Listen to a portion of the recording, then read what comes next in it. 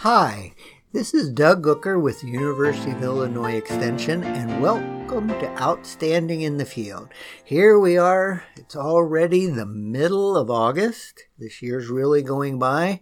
It's been an interesting year weather-wise, price-wise, and all kinds of other ways that most of us in agriculture would wish it wasn't going, but here it is. So, I'm going to talk a little bit about some things we need to be monitoring as the crop is entering the second half of its maturity, and then a little bit about the USDA reports and what that means in the long term for farmers, for us in agriculture, and how we should be approaching the next several years.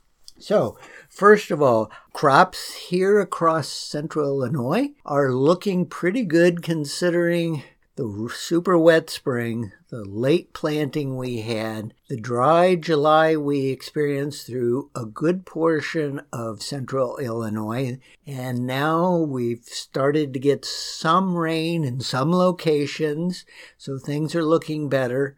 But what this boils down to is, first of all, soybeans are much shorter than they were a year ago. Also, I'm hearing reports from some farmers saying that they aren't seeing as many pods on their soybeans, that some varieties haven't been taking the dry stress and heat as well as others. So it may be an opportunity to go out and take a look at some of your varieties, see how they're doing. And then we get to corn. And corn, because of these same weather stresses, we're also kind of seeing the same kind of issues. But here we need to be remembering that we may well be having stalk quality issues this year, because if your corn was in one of our dry areas during July, it was scavenging nutrients out of the stalk to help supply the needs of the corn plant when it was either flowering or beginning ear fill. And so just keep this in mind. I've noticed a few diseases popping up now in some of the, particularly the stressed areas. So just keep this in mind, that this may be the year when you have to go around and harvest certain fields due to stalk quality, not because of maturity or the way you like to rotate. This week, the WASDE, the World Supply Demand Report, came out. It was very bearish for corn, not as bearish for soybeans. And so the takeaway is corn prices fell quite a bit the early part of following days after the report.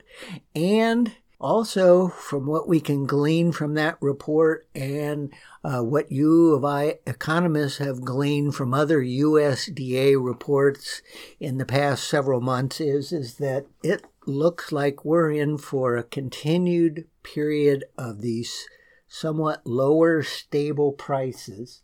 They're kind of seeing corn prices hovering in this $3.50 to $4 range for the next 3 years.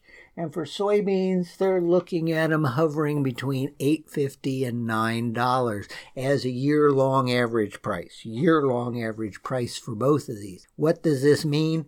It means we're going to be in this continued price cost squeeze that we've been in since 2016. And it's going to continue another 3 years more than likely, unless something very dramatic changes. So the key thing here that we all need to be remembering in production agriculture is revenue per acre, not yield per acre. And so how can you make the most per acre off of that ground? And so that's where we need to be doing the really fine tuning. Number of tillage passes we do. Make everything count.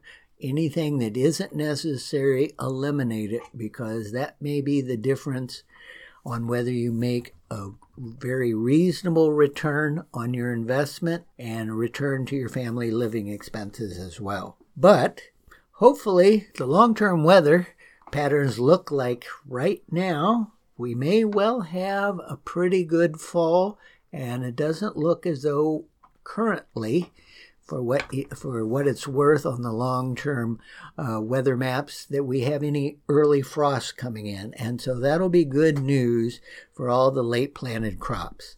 So just remember, Farm Progress Show's coming up the very end of August. And if you're looking for some good food and to support some local 4-H and Extension folks, stop by the Macon County 4-H and Extension food stand. We're on the south side of the street across from the Varied Industries tent.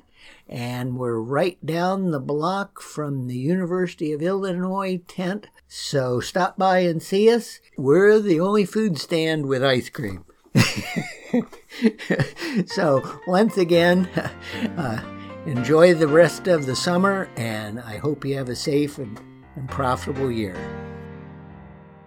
Outstanding in the Field is a production of the DeWitt, Macon, and Piatt County University of Illinois Extension offices. For more information, you can tweet at SoilWaterDoug, call our offices at 217-877-6042, or visit our website at go.illinois.edu/DMP.